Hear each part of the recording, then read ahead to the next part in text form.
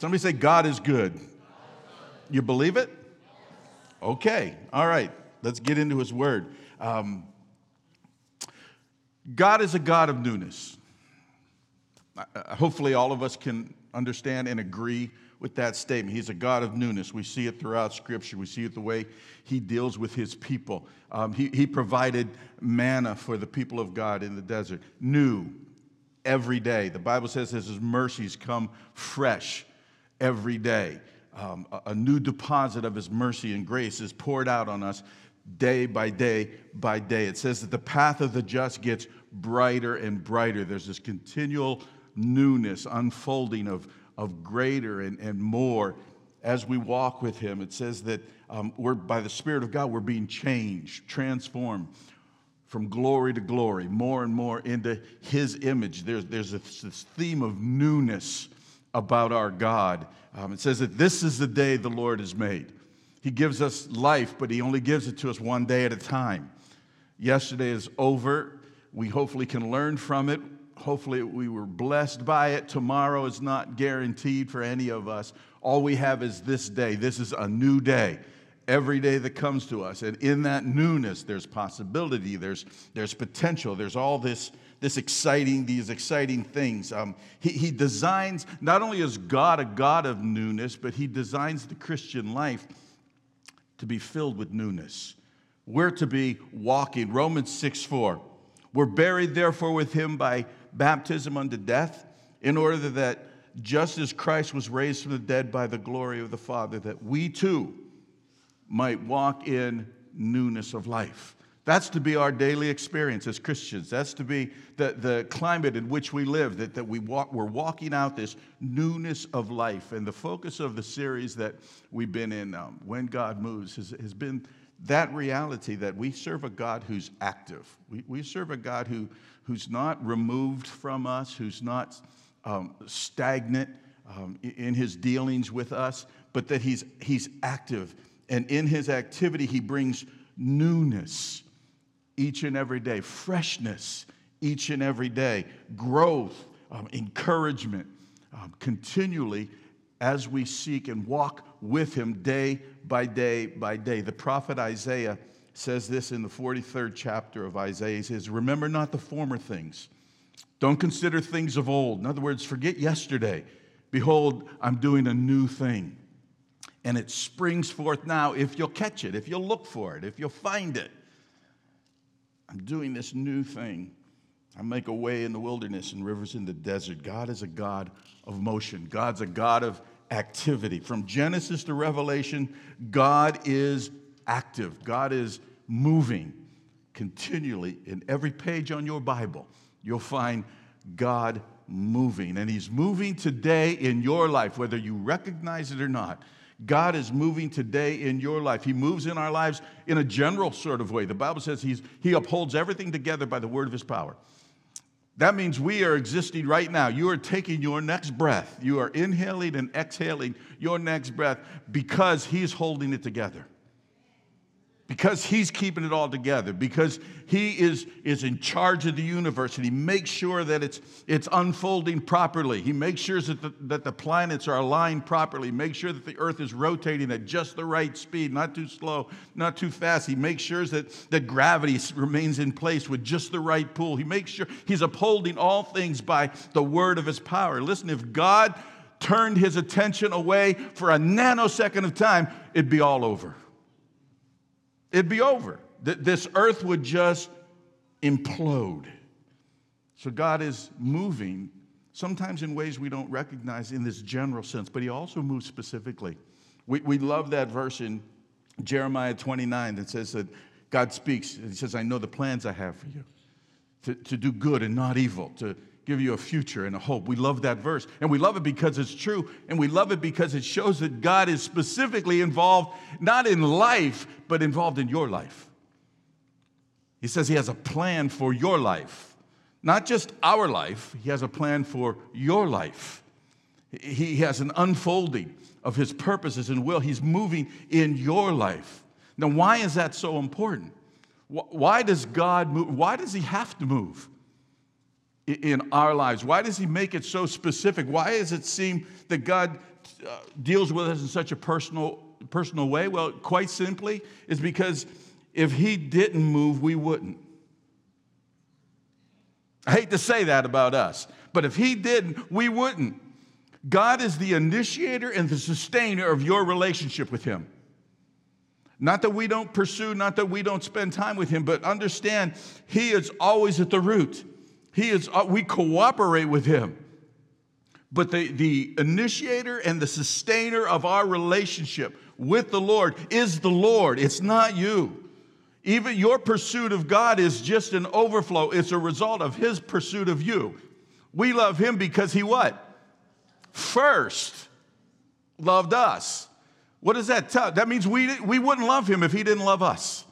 If he didn't start this thing, we wouldn't get on board. We wouldn't be on board. Any spiritual advancement that you make in your walk with God is because God is moving in your relationship.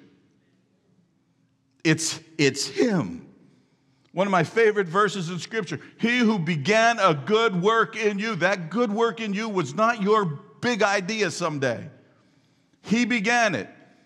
If you're a son or a daughter of God today, he began it. He pursued you. He sought after you. It wasn't your big idea. He began this good work and says he'll continue to perform it. So he doesn't just save us and walk away, or he doesn't just save us and say, there, now figure it out. He continues to perform, and we don't know how to be Christians. If he doesn't unfold it in our lives, he is the sustainer and the initiator of our relationship with him. See, God knows something about us. He knows that we have this certain tendency, and it's not a good one.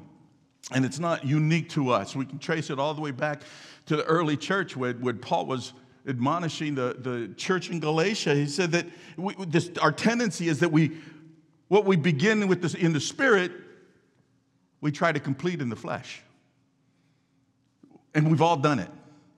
And we've all been guilty of it. We've had those times where we're touched by the supernatural and it's real.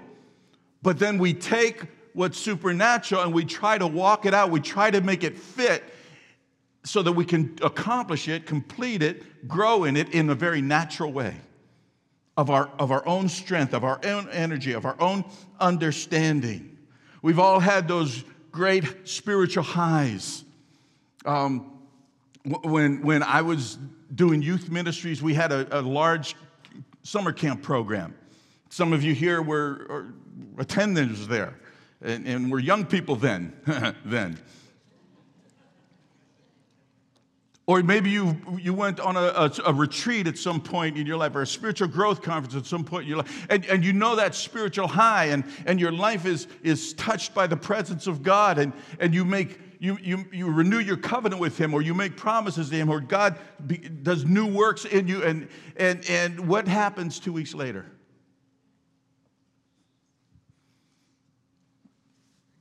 Suddenly there's this change that takes place. Suddenly what was so real now has become very common, has become very warm, has become very almost distant from us, because we don't naturally reach for the divine and stay there. What we do is we naturally reach for the status quo. That's where we're most comfortable. In ourselves, we seek sameness, routine, repetition. As much as we want to think ourselves to be spontaneous, we really don't. Even if we want it, we still seek sameness. That's where we're most comfortable, because that's where we feel most in control. When things are the same, when things are within reach, where things stay within the borders in which that we understand and that we create. Even though we like to think we're spontaneous, we really naturally will just seek sameness. Have you noticed? I was thinking about this point, that reality isn't in anybody's marriage vows. I promise that I'm just going to be the same. I promise that what you got right now, it's as good as it's going to get. Or this is the high point. That's not in anybody's marriage vows. But it's true about us. We seek status quo. We seek sameness. And we can do it in our relationship with God.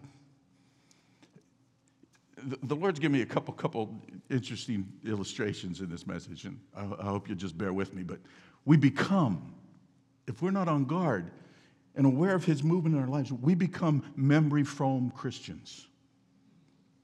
Anyone know what memory foam is? Memory foam is? You may have a bed, or whatever, of this stuff they called memory foam. It's really kind of weird. I laid in a few years back, we were looking for mattresses. We went to the store, and I laid in a memory foam, and it was an interesting experience. But what we do as Christians sometimes is we set up our lives and we find a level of faith. We find a level in our relationship with the Lord that seems to fit our form and then just sort of sink into it. And we stay there. And we remain there. And we like it because the whole thing is set up and structured and designed for my maximum comfort. You don't have to raise your hand if you understand that, but I know you understand that. Because we all understand that. This maximum comfort. We establish this fit of who God is and where He works and how He works in our lives, and we just sort of sink into it. And so I'm good with coming to church when it's convenient. I'm good with and I'm content with my 10 minutes of devotion and prayer time every day. I'm settled with that. I'm most comfortable if I don't have to be too vocal about sharing my faith with anyone else or talking about my faith out loud or praying with another individual. I find that place, in my walk with the Lord, that just feels good. Now, there's a danger. Memory foam, if you understand anything about it, it's hard to get out of. I laid in that bed in the showroom floor, and it felt good for a moment. And then it was like, okay, now let me try something else. And I could hardly get up because what was a place of comfort became a crater. And you have to, you're looking for a rope to try and pull yourself out of this thing. But we can do that in our walk with the Lord. And it's not unique to us. Do you remember the account in Scripture on the Mount of Transfiguration? Peter, James, and John's there with Jesus, and then suddenly there's Moses and there's Elijah. And what did the disciples, what was their plan? This is great. This is glorious. Let's build 3 temples for each of you and just stay here. What about all the other people? Let's just stay here. This is what we like. See, it's in us to just try to settle in. How many are thankful? All of us should be thankful. I'm thankful today that God takes the lead in our lives. He takes the lead in our relationship. Because if He didn't push, if He didn't nudge, if He didn't promote, if He didn't call, if He didn't urge, we wouldn't move. Sorry, don't get mad at me. But in your heart, I know you're saying amen. All right, let me read our text for today. And there's a couple of them, and they're going to take a minute. But we're going to start in Matthew 11, if you have your Bibles. If you're at home and you don't have your Bibles, find it. And we're going to read the first 11 verses of Matthew 11. It says, when Jesus had finished instructing His 12 disciples, He went on from there to teach and preach in their cities. Now when John the Baptist He's talking about, when John heard in prison, John's in prison, about the deeds of Christ, he sent word by his disciples, and he said to him, are you the one who's to come, or shall we look for another? And Jesus answered them, go and tell John what you hear and see. The blind receive their sight, the lame walk, lepers are cleansed, and the deaf hear. The dead are raised, and the poor have the good news preached to them. And blessed is the one who's not offended by me. As they went away, Jesus began to speak to the crowds concerning John. What did you go out into the wilderness to see? A reed shaken by the wind? What did you go out to see? A man dressed in soft clothing? Behold, those who wear soft clothing are kings in houses. What then did you go out to see? A prophet? Yes, and I'll tell you, more than a prophet. This is he whom it is written, behold, I send my messenger before your face, who will prepare your way before you. Truly, I say to you, among those born of women, there has arisen no one greater than John the Baptist. Yet the one who is least in the kingdom of heaven is greater than he. All right, let's go to Exodus. I just want to read our text as a foundation. So try to remember these accounts. They're well-known passages. Exodus 33, starting in verse 18. Moses said, and you know this account in Scripture, please show me your glory. Moses is before the Lord. He says, show me your glory. And he, the Lord, said, I'll make all my goodness pass before you, and I'll proclaim before you my name, the Lord. And I'll be gracious to whom I'll be gracious. I'll show mercy on whom I'll show mercy. But, he said, you can't see my face, for man shall not see me and live. And the Lord said, behold, there's a place by me where you shall stand on a rock.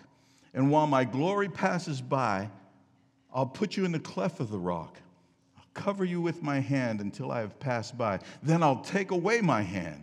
You shall see my back, but my face shall not be seen. Father, I pray you bless your word today. I pray you anoint my words. I pray you anoint our hearing. I pray, Father, that you move among us, move in our hearts, move in our minds, invade our space. Draw us closer to yourself in the name of Jesus. Amen. Amen. When God moves, anybody want God to move in your life? Amen. First point, the greatest hindrance to a new move of God is the previous move. All right? Let me unpack that for you, but if you're taking notes, write it down. It's important. And it's true whether we're talking about the church or we're talking about an individual believer's life, that the greatest hindrance oftentimes to a new move of God is the last move of God, the former move of God. Now, we know about John the Baptist. He's this radical preacher. He's out in the wilderness, and he's loud, and he's boisterous, and he's probably not the guy you'd bring over for, a formal dinner. He's sort of wild in his appearance and in his approach to life. He wears a camel hair coat. He has a leather belt strapped down. He lives on honey and locusts. That's his daily diet. He's bringing this hard message of repentance. He's calling Israel as a nation back to repent of dead works, of sinful works, sinful lifestyles. He's not politically correct in his preaching. His goal is not to just gain an audience or tickle their ears or be popular, but he brings the voice of God.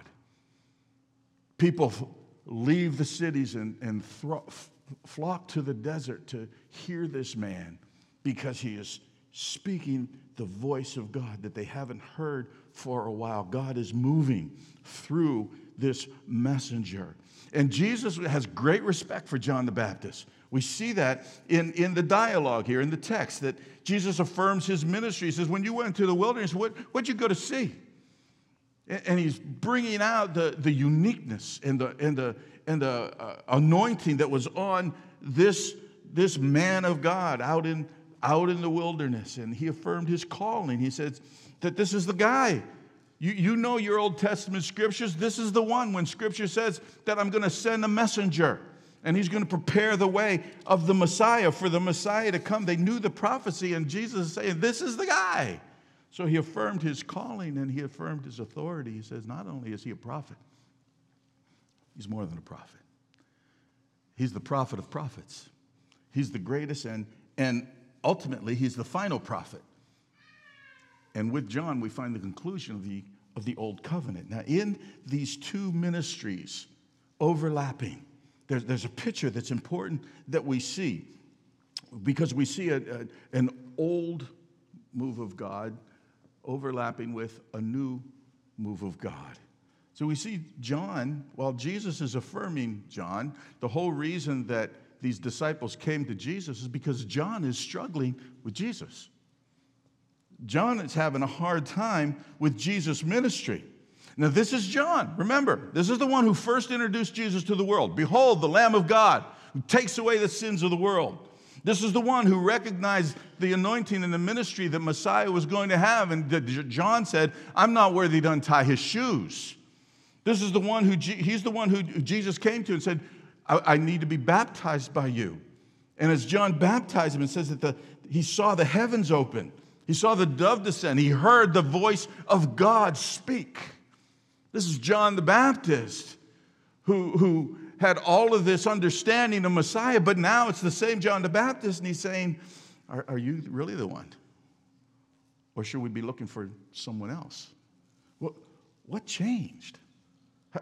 What's going on here that seems like such a change from where he was, what his position was, and why is this man who introduced the Messiah now questioning if he was the Messiah? And I think simply it comes down to the reality that John had certain expectations. John was this fiery, no-nonsense preacher that was doing the work of the Lord. He was walking in his anointing.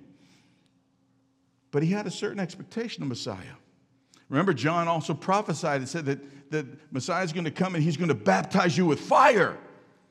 And I think John thought that Jesus was going to come and just be like a bigger version of himself, a better version of himself, an expanded version of his ministry that he was going to continue, that he prophesied he's going to separate the wheat from the chaff. And that fit within John's MO and his style of preaching. But Jesus comes along and he's preaching peace. And he's going around healing and touching people. And he's going around and he's talking and preaching more about blessing than he is about judgment. And John doesn't get it. He didn't see this was a new move of God in the earth because he was stuck on a previous move of God.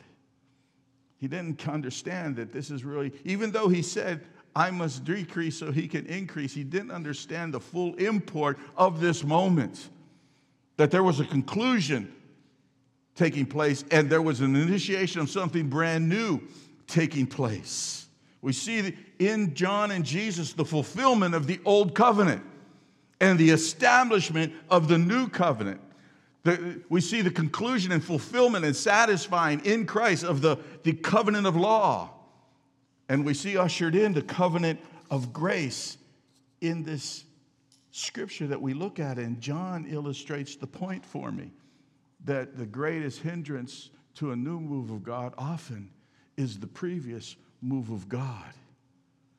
He couldn't catch it. He couldn't grasp it. He couldn't quite get there to understand that this, in fact, was God, just as much as his anointing and ministry was the move of God, that what Jesus was doing and saying to the earth was equally a move of God, but it was a new move of God. It was a fresh move of God. We hear Jesus in the Sermon on the Mount, you've heard it said, and he's referring to the old covenant. And then he says, but I say, there's a new move. There's something new that I'm bringing. There's something fresh that and the Pharisees just couldn't get it. The Pharisees wouldn't get it. They were stuck on a past move of God. They were stuck on a previous move of God, and they thought that defined who God was and how he would always move and act and operate. And so they couldn't receive when Messiah comes and says, you've heard it said, but now I say.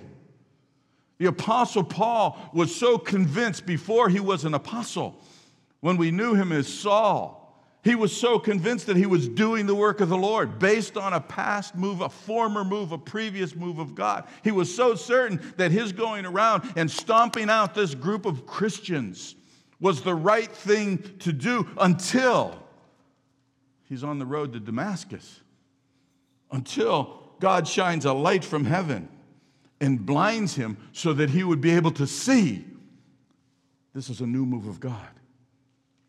That Paul, you've been pushing and promoting and trying to defend and protect an old move of God when I'm doing something brand new. And his greatest hindrance to the new was the old.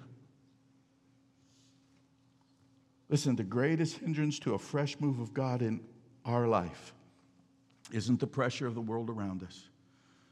It's not that gnarly guy at work that just drives us crazy. It's not that person who hurt us or said this or didn't do that. That is not what's our greatest hindrance of the move of God.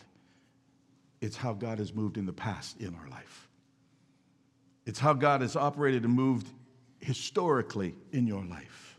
See, any place that we think this is how God did it, so this is how God's going to continue to do it, we're stuck. We can stymie a fresh move of God in our life because we're stuck in how God did it. We're stuck in a former move of God. This is what it looked like, so that's what it's going to always look like. This is how it felt, so I'm trying to feel that way again. This is what it sounded like, and so if something sounds new or different, it can't be a move of God because of the former move of God. It hinders and can limit us. You know, do you ever wonder why in Scripture did Jesus heal people so many different ways? Some he touched, some he just spoke to, some he put clay on their eyes, some he spat in their eyes, some he stuck his fingers in their ears, and some he healed and they weren't even present. He just sent his word ahead. I think Jesus did it specifically because he knows if he did anything the same way twice, we'd make it a doctrine. We'd say, well, this is how he did it, so this is the only way it can be done. And we get stuck. And when we get stuck, then God wants to move and bring newness and freshness in our lives, but he can't because we can only see it one way. We're only open one way. Can I tell you something? God is more than you've known him to be. Do you understand that? God is more than you've known him to be. Listen, he will always do more, but not always more of the same. And if we're expecting him to move, but he's going to move in more of the same way, we may miss what he's trying to do in our lives, what he's trying to say in our lives. In fact, I would suggest that it's a bit of a problem. There should be a caution going off inside of us if God is moving in your life today the same way he did 5 years ago, 10 years ago, or 25 years ago. I would be concerned about that. Do you remember Paul's admonishment to the early Christians? Listen, guys, this should be time that you're supposed to be teachers, but you're just wanting to be taught again. This is time where you should be consuming meat of the Word of God, but you're just wanting to be fed milk. It's not a good sign when we see sameness in our relationship with the Lord as opposed to his moving, his flowing, the unfolding. We should be seeing and experiencing, and there should be things God is trying to get through to you, and maybe you don't even have the full picture yet, but you have that sense that God's trying to teach you something new about himself. That should be ongoing, because God is more than we've known him to be, and he loves to reveal himself, so he's always trying to show us more and bring us to more. But it won't be more of the same. And he controls that. He determines that. My second point. A fresh move requires a fresh view. God already spoke that to us prophetically today with some of what Pastor Jeremy said. That he's the I am. He is sufficient. He's everything we need for everything that there is. Sometimes a fresh move requires a fresh view of God. See, John the Baptist's view of God was set. He had a certain picture of who Messiah was supposed to be, and it hindered him from receiving God's movement in the moment at that time. And then we can go into into Exodus rather, and we see Moses. And he's all about a fresh view of God. He's all over that. God is threatening because of the people's waywardness. God calls them stiff-necked. That's an indictment. He calls them stiff-necked, and God's saying, because of that, I'm afraid I'm going to destroy them if I keep traveling with you, so I'm not going to go with you. God was saying, I'm not going to move anymore. I'm not going to move with you anymore. And Moses is pleading with the Lord. And he gives this utterance, show me your glory. Now think about who this is. This is Moses. Moses has seen God move. Moses has seen the glory and the majesty of God. Moses stood at a bush that was burning but not being consumed, and he heard the voice of God speak to him.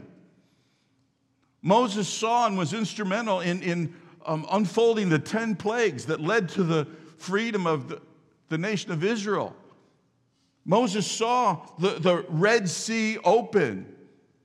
Moses tasted the manna that came every day. He ate of the quail that was provided by God. He drank of the water that came out of a rock. Moses knew the move of God. He had seen God move more than most. But what I love about Moses here is he's not satisfied. He's not content with how God moved yesterday. He knew that there's more. He knew that even though he had this unbelievable view of God and experience of the movements of God, he wanted more. He knew that God hadn't exhausted himself. And he's saying, show me your glory. I'm going to say this, the next statement, the way God told it to me. Sometimes I'm not sure why God speaks to me the way he does, but maybe because, I don't know, I need pictures or something. But I'm meditating on this, saying, God, what does this mean for us? How can I make this applicable to our situation? And God impressed me this statement. When we stop asking, show me your glory, we turn him, Jesus, into a museum Messiah. When we stop asking him to show us more of himself, to move in our lives, we turn him into a museum Messiah. We stop actively reaching for his next move, expecting, desiring something new and fresh. And we begin to treat him as a priceless treasure. We don't mistreat him. We don't ignore him. We don't deny him. We don't walk away from him. But we begin to treat him as this museum Messiah. We stop expecting anything new. We become content with how much of him we have and we know. We come together and we gaze on his beauty. We stand in awe of his being. We're humbled by his presence and the thought of him. We're in reverence of his majesty and of his wonder. We're overcome with a sense of peace and joy and contentment. We exalt his greatness and his power. As we gather, we encourage one another and say, look at our God. Look at our God. If we're bold enough to share our faith, we invite others and say, come and see our God. And it's all good, and it's all wonderful, and he deserves every ounce of praise and worship and adoration that we could muster up, and I love those moments, and they're vital, they're important, and I pray we continue. I hope if we've learned nothing from this past year and a half, that the gathering of the body is vital and crucial. The problem with a museum Messiah is this. It's not what we're doing, but it's the limitation that we place on him. Unknowingly, unexpectedly, not intentionally, but we put a limitation on him. I looked up a number, and I was really amazed by it. There's 10.2 million visitors that go to the Louvre Museum every year in Paris. 10.2. I wasn't ready for that number. I figured it'd be, tens of thousands, maybe even hundreds of thousands, but 10.2 million. I meant to do the math to figure out what that breaks down on a daily basis, but I forgot, so you can do it on your own. And all of them, predominantly, will stop and view the Mona Lisa. They'll stop. That's one of the biggest draws. 10.2 million people stop to view the Mona Lisa. And I promise you this, none of them expect her to move. Pretty sure that's true. They pay great homage to this priceless masterpiece. Every time they come, if they come more, it's this overwhelming experience. They're excited. There's something that happens inside them every time they come. But their view of her never changes. She's exactly how they saw her the last time they came. She remains exactly where they left her the last time they were together. They know exactly what to expect of her the next time they see her. And inadvertently, if we're not careful, we can do the same thing with the Lord. We come and we view him in our churches or in our quiet time with him. We honor him with great sincerity. We worship and we adore him, and it's real, and I'm not diminishing or putting that down in any way. But we have to ask ourselves a question when we gather. Is there also this anticipation, desire, drive to see more of him? To see him in ways we've never seen him before? That he would show us a new view of himself. I'm not sure that's always the case. I confess with myself, that's not always my motivation. It hasn't always been every time that I come before the Lord. But I want it to be. See, because for that, to have that expectation, that means I have to be willing to change. I have to be willing for change to take place, because it's life-changing to get a fresh view of God. It's life-changing when he reveals himself in a way we've never seen him before.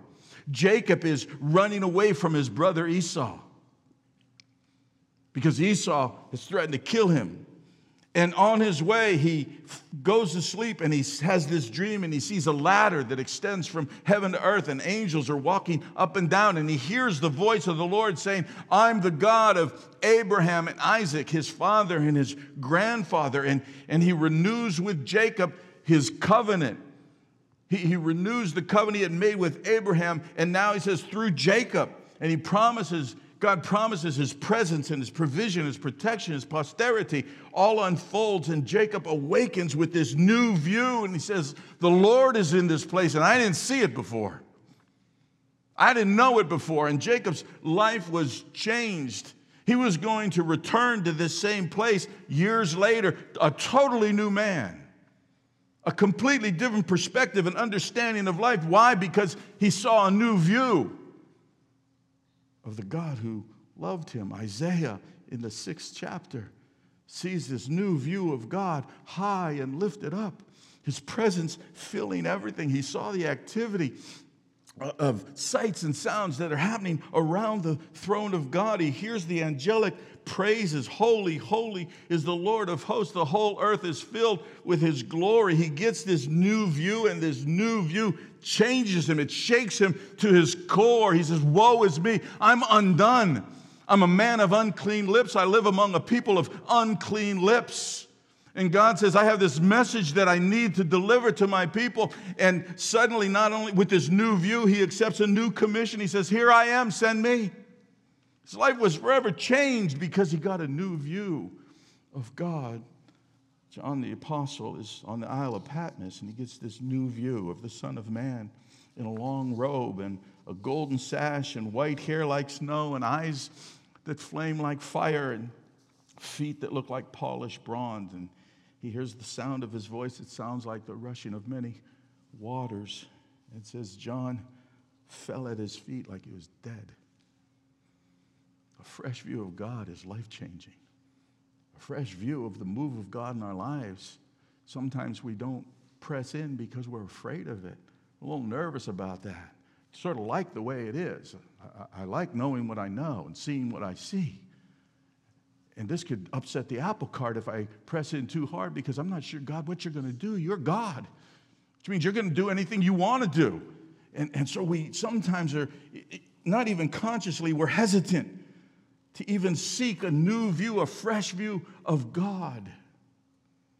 When's the last time God showed himself to you in such a way that caused you to just fall down before him?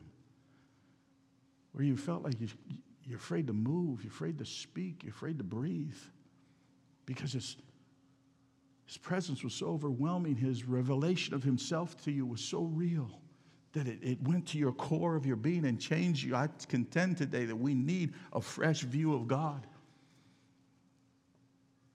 Because we won't see a new move if we don't see first a fresh view. Our attention's been way too diverted. We spent over a year looking at other things. We've spent over a year looking at pandemic numbers, looking at videos of division and unrest and anger and hatred and uncertainty and insecurity. We've been looking at all the things we've been looking at. And we need a fresh view of God in this moment, in this time. In our lives, we need to see God, because a fresh view of Him will put everything else in the right perspective. A fresh view of Him will give direction for where we are.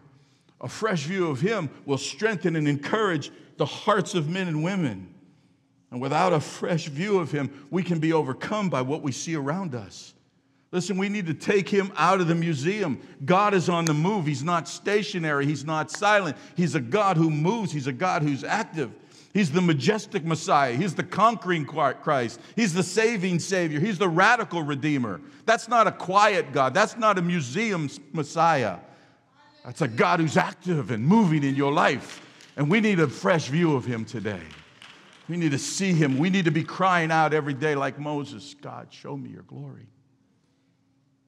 That needs to be a daily prayer from your heart. God, show me your glory. And then be looking. Then be looking. My last point. I'm probably like way crazy, right? Are we okay? All right. God's moving will always be marked by His goodness. When God moves, His goodness follows. Moses asked, God, show me your glory. And know what I love about God? He didn't question, he didn't argue. He just went with it. He says, okay, I'll show you all my goodness. Isn't that interesting? Moses asked to see God's glory, and God says, I'll show you my goodness. There's an important reality there. That from our perspective, what does God's glory look like? To us, His goodness. Wherever you see the goodness of God, you're seeing His glory. You're witnessing His glory.